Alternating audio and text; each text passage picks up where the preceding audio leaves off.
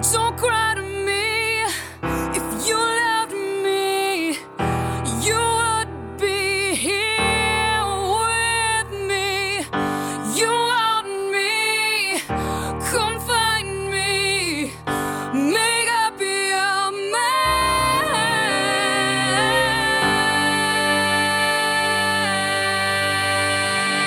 This is Sober in the City. Real life, real addiction, real recovery. For Sober in the City all week, subscribe to our podcast by visiting SoberInTheCity.com or search Sober in the City in the iTunes Store. Stick this in a shot glass and shoot it. It's Dangerous Debbie Strand. We're back with more Sober in the City, and I'm Debbie Strand. If you think you or someone you know might have a problem with drugs, alcohol, pot, food issues, sex, gambling, porn, smoking, hair pulling, yeah, I know, all sounds like a buzzkill, but really sober is better, I swear. Give us a call, 800-SOBER-05, 800-SOBER-05. I'd love to hear from you, where you're at, your opinion on the topics that we're sharing on, and what would you like us to share on? I could put a whole show together just for you. We always have reasons to go back. Give us a call, share that reason here, and tell us that resentment. Call us 800-SOBER-05 and visit us at SoberInTheCity.com and listen live on the Sober in the City app for Apple Android devices and share them with your friends. You got a sponsee driving you nuts? Turn them onto the show. Right now, how did you know that you needed help? How did you get it? How hard was the transition? And how much better is it now? So now, how hard was the transition? For me, not being in a program, it was really hard. I delayed my healing process and I had anxiety for like 3 years straight. I was not comfortable with who I was and had fears that I was not good enough in others' eyes. One day, a man shared in a meeting that he was pretty sure that he was a mind reader. And he was sure that when he walked into the room, he could tell that everyone was thinking negative thoughts about him. When he realized how ridiculous that was, he stopped worrying what others may or may not have been thinking of him. And that hit me that day like a ton of bricks. So when I also realized that everyone else is so darn busy worrying about their own selves that they really have little or no time to think about me, I was truly relieved from that fear. And also, I know that I'm a good person and that I do good things with my life, and I don't reach out and try to hurt other people purposely, and God is okay with me. He probably likes me real well, and I do a lot of work in helping other people. So I hold my head up high. I know that I'm in good graces with God. I know for me, I'm doing the right things for my life. And the toughest part of that transition for me was being in those fears, and I don't have them anymore. And just like anybody else, I had the drinking and the using dreams, and I grieved the old lifestyle, and things had to take time to shift from what my old friends were and my old life into what my life is now, and the people with long-term sobriety and the people that are healthy that I want to have around me, and not the nutbags that I used to be with. I had all of that too in early sobriety, but it passed as I continued to do the right thing. And I'm really comfortable with my life and who I am today. So the transition period is over. There will be things that I will transition in and out of throughout the rest of my life. But I know my experience tells me that as long as I continue to do the right thing, that process will be okay with me. So I'm going to go to Rich, who lives in West Palm, is originally from Wisconsin. Go Green Bay. Rich, yes. Welcome to Sober in the City. Hey. You hear what we're sharing about. How tough was the transition for you? How tough was the transition for me? Let's see. Well, the last day being out there was my dead day, I call it. I was faced with a decision that I thought out overnight on the beach, crying to the heavens. The only place I really had left to go was a place that I had already been 6 times. So it took a lot of humility to get me back. But I did. I was able to sit and think all night in a puddle of tears and say to myself, am I ready? It's the big question. Am I ready? Am I ready? And am I willing to go to any length to gain peace in my life through stopping? So for me, it was a well thought out night. And I was ready. I was going back into a program that I had to go in thinking I am not here to make friends. That intuitively happens, but I'm not there for that reason. I am there to save my life. I wanted to die that night, and it was a very scary place to be. You talk about having been in a place 6 different times. So obviously your transition from when you had first asked for help, when you had first realized that you needed help, there's obviously been quite a struggle. How long of a period of time was that from when you realized you needed help, maybe for the first time reached out for help or was had an intervention on you? How did that process come about, Rich? Well, for me, it was many, many years of, cleaning up, as they say. And at the end, it got, and I'm talking from the age of 16, was my first forced rehabilitation. Needless to say, 16 years old, the chances are slim to none. Not that it's impossible, but I was way too much of a social butterfly. But there was a lot of years that I was in and out, and I got into a marriage, and I was in and out in that, and I burnt so many bridges on the way. It takes what it takes, for everybody. It just takes what it takes. And I'll tell you, honestly, ego and pride helped keep me sick for a very, very, very long time. And those are 2 characteristics that I had to take a deep look at, was my pride and my ego. And through the transition, this last time going in, I pretty much had a mindset, because I've had influences, wonderful influences in my life, my mother being one of them. Just celebrated 36 years in a 12-step program, also 39 years in Al-Anon. So, I got it. I was messed, I did not call home when I needed help, believe me.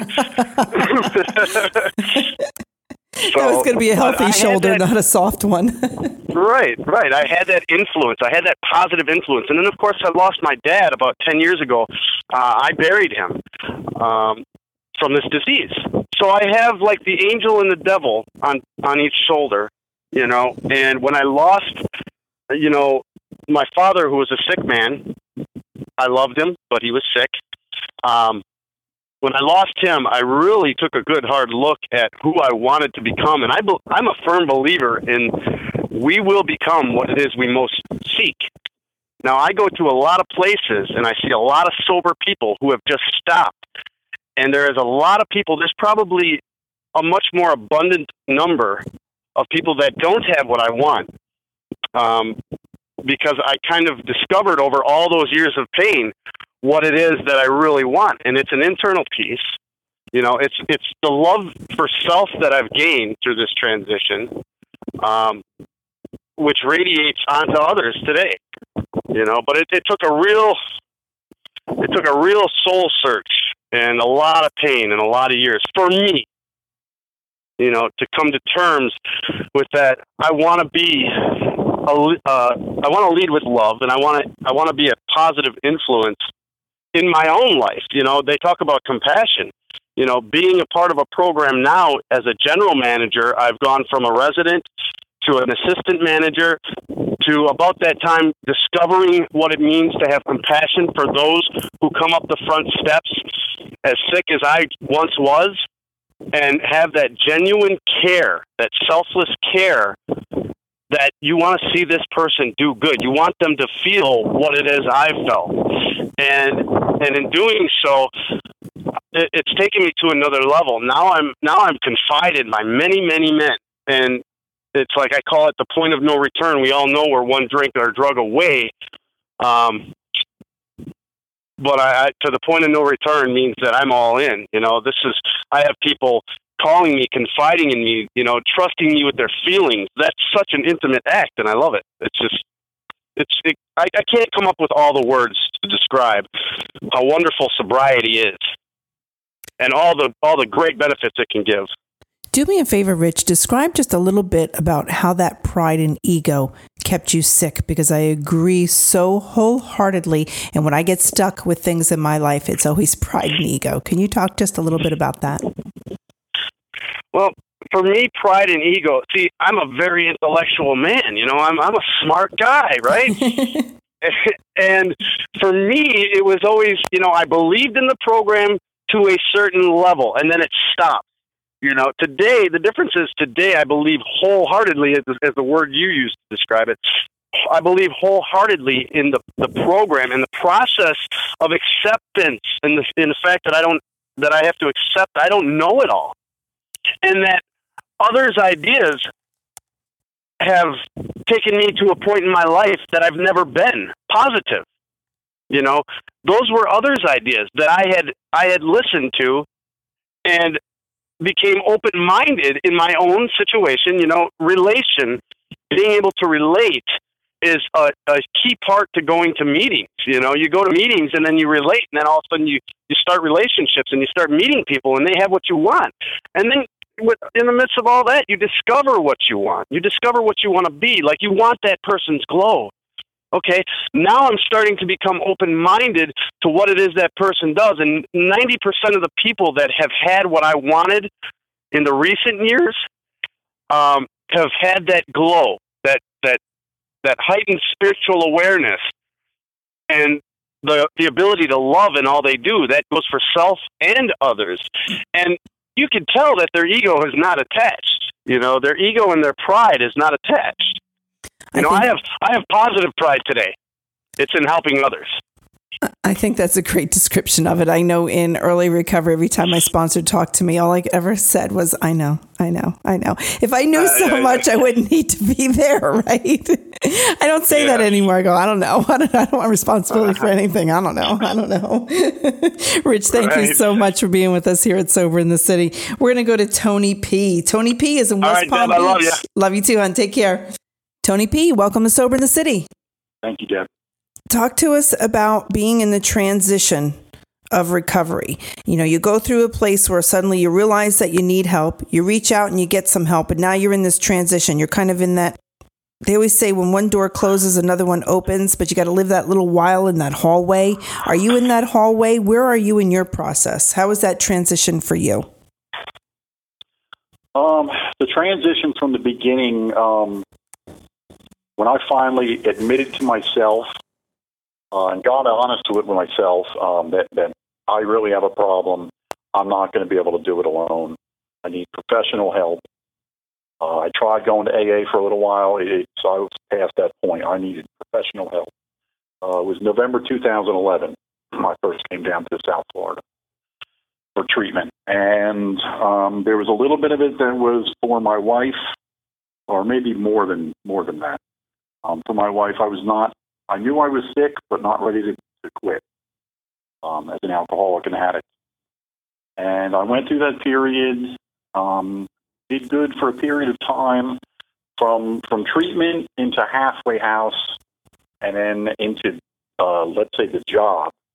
Getting work was very difficult for me. I had a hard time with it. I went from, I'm not going to get a job, who's going to hire a guy, with maybe felonies in his car background, and no driver's license. I put all these things in my head.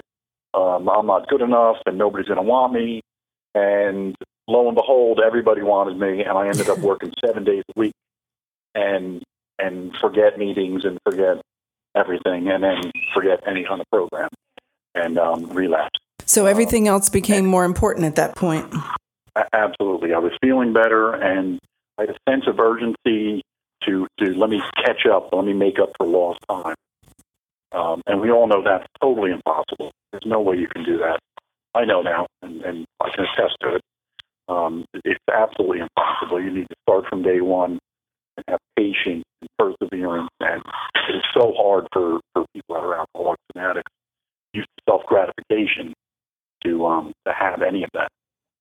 Self-gratification and absolute intolerance of feeling any discomfort. Absolutely. It's very uncomfortable. There's nothing too easy about it. But, so nothing comes easy. So where are you now in your process of recovery, Tony? I am into the job, just getting into the workforce again, and I already know in the back of my head everything that I just told you, that I'm not going to work more than 40 hours a week. I'm not going to push myself for anything more than, just like my program is simple, it's going to be part of the simple program. Going to work, meetings, a big balance is going to be huge for me. more than huge. Personal time, which I never took. I always thought I should be helping somebody out somewhere and this, that, and the other thing. So through this experience, through this journey, it's a balance between work, meetings, friends, hobbies or whatever on the weekends, and just relaxing time to meditate, time to read, and just stand back from it all. And it's just thinking about it. Sometimes I write things down, keep my priorities straight, and it's just like they say. I think it's really cool that you have found out that you really need the balance in your life. And I had just posted a story on Facebook when I was putting this show together. I was researching what really makes people happy. What are people talking about on their deathbeds? And it's never about making more money. It's never about having bigger things and bigger houses. It's never about all those things. There was a story about an American businessman that was down in Mexico, and he commented on this guy that was fishing, and he was a very simple man, and he had some fish, just enough for his family and a few friends to come over and have a dinner. And the American businessman said to him, well, why don't you fish for more? And he said, well, this is all we need. And then we're going to eat, and we're going to go into town, and I'm going to play the guitar with my amigos, and we're going to have a nice relaxing evening. I'm going to walk through town. I'm going to drink some wine with my wife. And he had a nice evening planned for himself. And the American came up with the idea of, why don't you buy another fishing boat, get more fish, sell the fish, get big fishing boats, and then you can get a distributorship, and then you're selling them all over the world, and you can get all this and acquire all this and make millions of dollars and have this really great place. He says, and then you could save up your money, and then you can retire, and you can see where this story is going. You can retire and have dinner with your family and friends every night and stroll through the village drinking wine with your wife and go play guitar with your amigos. So this man was living that life that we sometimes drive ourselves to work and work and work to finally have at the end of our lives when we retire. He was living that all along. So I think the moral of the story was that he had found the balance in his life and was just going to live it. Can you see where I would correlate that story with what we're sharing, Tony? Absolutely, especially when you said, on your deathbed, does anybody say, I wish I made more money or bought more airplanes or boats? No. They say things like, I wish I spent more time with my sons, in my case, with my sons. I wish I spent more time giving back, Habitat for Humanity, another thing on my list. And those are the important things in life. And that's all I want right now. It's simple, tiny place to call my own, simple job to go to, all the things that I thought were corny and nerdy, and I was such a rebel. I want all those things so bad right now. If you want to call me boring, I will be happy to be boring. I don't even care if you call me. I like that. I don't care, because I'm just over here being happy. Right. It's about putting myself first. I do that. And honesty, being honest with myself is so important also to me. Oh, my God. How about that being able to sleep at night, Tony, with no worries, no regrets, no, oh, my God, am I going to get caught in this lie or the other lie? And, I can't live like that. No, that was a job just in itself. So much energy put out, so much negative energy put out and wasted to turn to positive things and getting forward in life. Totally. Going back. It's so exhausting trying to keep up with all that. And God forbid you're the one on the other end of the lie, and how hurtful and how exhausting that is. That's right. They say a good liar needs a good memory. A good liar needs to be shot. How about that? Okay. Bad enough. Okay, Tony, let's go. I was going to say, thank you very much for having me on. Tony, thanks for being here with Sober in the City. We sure appreciate you being here. We're going to go to Brian. Brian is calling from somewhere in Wisconsin. It's my Wisconsin day. Where are you, Brian? Welcome to Sober in the City. Oh, it's not Minnesota? Minnesota. No. Did I say that? Wisconsin. No. Yeah. I'm not in Minnesota. Okay. I got cheese curds coming to you in the mail. Okay. No. Thank you. I like cheese curds. Definitely. Oh, they're great. They squeak. Yeah. That's the best part of recovery. You get to get squeaky cheese curds, That's awesome. I love it. And string cheese. Yeah. I'm from Grafton, Wisconsin, just above Milwaukee. Grafton, Wisconsin. I've been up that way many, many times. Spent a lot of summers up there. It's a beautiful place and filled with wonderful people. But I was not in sobriety when I was there. It was quite a long time ago when I worked in the professional auto racing circuit. And I drank a lot up there. Elkhart Lake. Elkhart Lake, I sure Elkhart did, and Lake. out at You got Siebkins it. and drinking the Jägermeister parties, and yeah, it was pretty wild up there. Yeah, we had a great time. Beautiful country, though. What Brian, it's all about. yep, I'm glad you're here with us. I'm glad you've joined us in sobriety, because that is what you have told us that your path needed to be. And after you found out that you needed help and you reached out for it, how is that transition working? How is it working for you, going from having that drunken lifestyle and trying to fit into your new life and trying to figure out what that is? How's it working for you, Brian? Actually, it's been really tough. You know, I mean, all the triggers are there. Everything's here. All the friends are around, the old friends that I used to hang out with and stuff like that. Family issues are still there, you know, and whatnot, but you just got to learn to work forwards and deal with it and go day by day. I got a supportive wife, and she's all, Brian, are you going to a meeting? Brian, are you going to a meeting? Yes, I'm going to a meeting. Okay, what, are you kicking me out of the house? You know, okay, I'll go, fine, whatever. No, but it's great. I met some really good people, and meetings are going really well. Okay, Yep, but and all that stuff. But how about that transition? How about like Tony and I were just talking about, sometimes just lies of omission, and different things that you're going through, and the different adjustments. And yes, the triggers are there, but you're not acting out on them. How is it working with being around old friends and getting rid of them and getting new friends? Well, it's really tough, you know. I mean, you're stepping on eggshells with everybody because everybody knows where you've been. So they know what you've gone through. They know where you've been. And they expect you to be like godly. Oh, my God, I'm going to come back and save the world. But that ain't, you know, that's not how it goes. It's every day. You got to just, like Tony said, you got to take it every day. You got to be grateful for what you got. And every day I wake up, I'm thankful. You know, and it's really tough. I've had a couple bad days, and yeah, it's I'm working through it. I'm working on a sponsor right now, and yeah, that's about it. So can you see that on the other side, that this is worth that battle, and some days you just got to hang in there and watch the clock tick? You know, every time my boys come home from school, it is worth the battle. And, you know, I mean, wives can come and go and stuff like that. I don't mean that in a bad way, but it just the boys, they said, Daddy, we're glad you're home.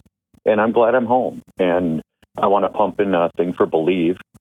Believe down there in Florida, they were fantastic for me. Yes, and I met did a lot Brian. for me too. I met Brian at the Believe Treatment Center in the Palm Beaches, and I spent a lot of time over there helping different people. And Brian and I spent some time going through the big book. We had some one-on-one time. We were able to do that, and we did some fourth-step turnarounds, and it was some really, really good work, Brian. You were really willing, you were really open, and you were ready to get this thing. And then you go back to Wisconsin, and you're back in life.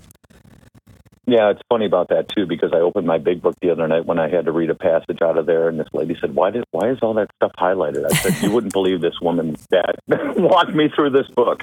Yeah, no, it was great, and you did, and it means so much to me, and it does. It's working every day.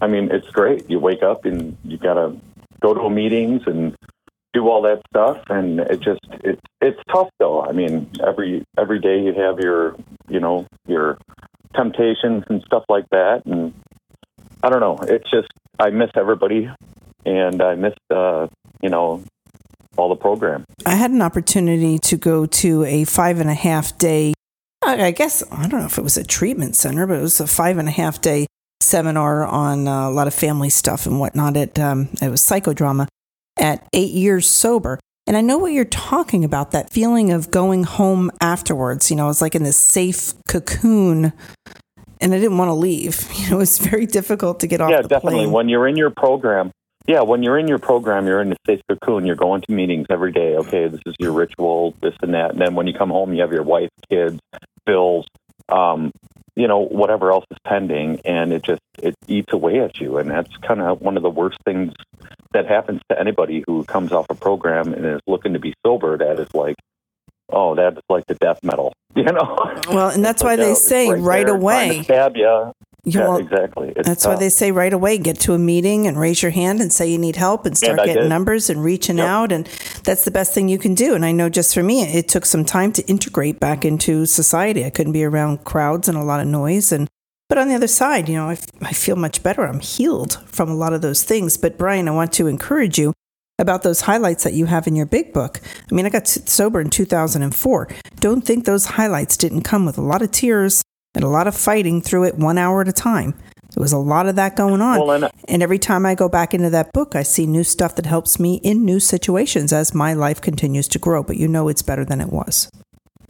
Well, exactly. And that's what I'm hearing in every meeting. They're like, that's what we're here for. And I've told everybody that before. That's what we're all here for. We're all here for the same thing, to get fixed, to not, have to deal with alcohol anymore and not have that as your wife, say to speak. So, I mean, it's really tough. But I really do love the people that I've been meeting at the New Day Club. I'm punching that one in there for them in Wisconsin. So if you're listening from Wisconsin, New Day Club, Macomb, Wisconsin. That's They're fantastic. They really are. I'm glad they've welcomed you in, as most places should do, and sometimes it's a little difficult. Yeah, they did, but I walked up to the guy the first night I went there when I got back home, and I introduced myself to him, and he said, I love this guy because he introduced himself to me. Yeah. I was like, well, you don't need to. We're all in the same boat. It takes a little bit of effort on our parts. We got to show them that we want it. Well, exactly. But that's the whole thing I said to everybody in every meeting that I've done. We're all in the same boat, and that's what I love about those people is that their stories just rip your heart out. And this last week, I went to a meeting, and everybody that talked in the meeting had at least 6 or 7 sponsees die on them. Oh, God. Wow. Yeah. And one of them was just last Wednesday night where my wife went to a party over here, and the lady's husband hung himself. Oh, my God. Because he was an alcoholic. Yeah. That's awful. Well, Brian. And it is awful. But but that's where everybody comes up and they say, we can't save everybody. Right. That's so true. Brian, I'm going to thank you for being here at Sober in the City. Rich and Tony also. And when we come back, more about how did you know that you needed help? How did you reach out for help? How difficult was the transition and how much better is it now? We'll answer that and more. And Sober in the City will be right back. And unlike everything you gave away to the dope man in addiction, we really will be right back. When I got the news today, I didn't know what to say. So I just hung up the phone. I took a walk to clear my head, and this is where the walk-in led. Can't believe you're really gone. Don't feel like going home, so I'm gonna sit right here on the edge of this pier and watch the sunset disappear.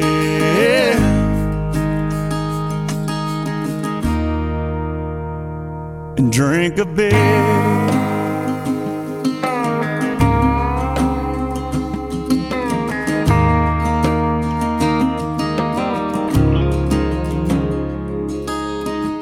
Funny how the good ones go too soon, but the good Lord knows the reasons why, I guess. Sometimes a greater plan, it's kinda hard to understand. Right now it don't make sense. I can't make it all make sense, so I'm gonna sit right here on the edge of this pier and watch the sunset disappear. Addict or alcoholic? Is someone you know struggling with this disease? Let the Freedom from Addiction Foundation assist you with our acclaimed intervention and recovery coaching services. For a very affordable fee, we can set up and perform on-site interventions, ongoing treatment supervision, and personalized recovery and life coaching services. We are local, we are a nonprofit group, and we can work within your financial parameters by accepting most major credit cards and working with or without your insurance. Call today, 1-877-876-2329. 1-877-876-2329. Again, that's 1-877-876-2329. Are you a suffering addict or alcoholic? Is someone you know struggling with this disease? Recovery starts with one phone call. Call the Freedom from Addiction Foundation today, 877-876-2329.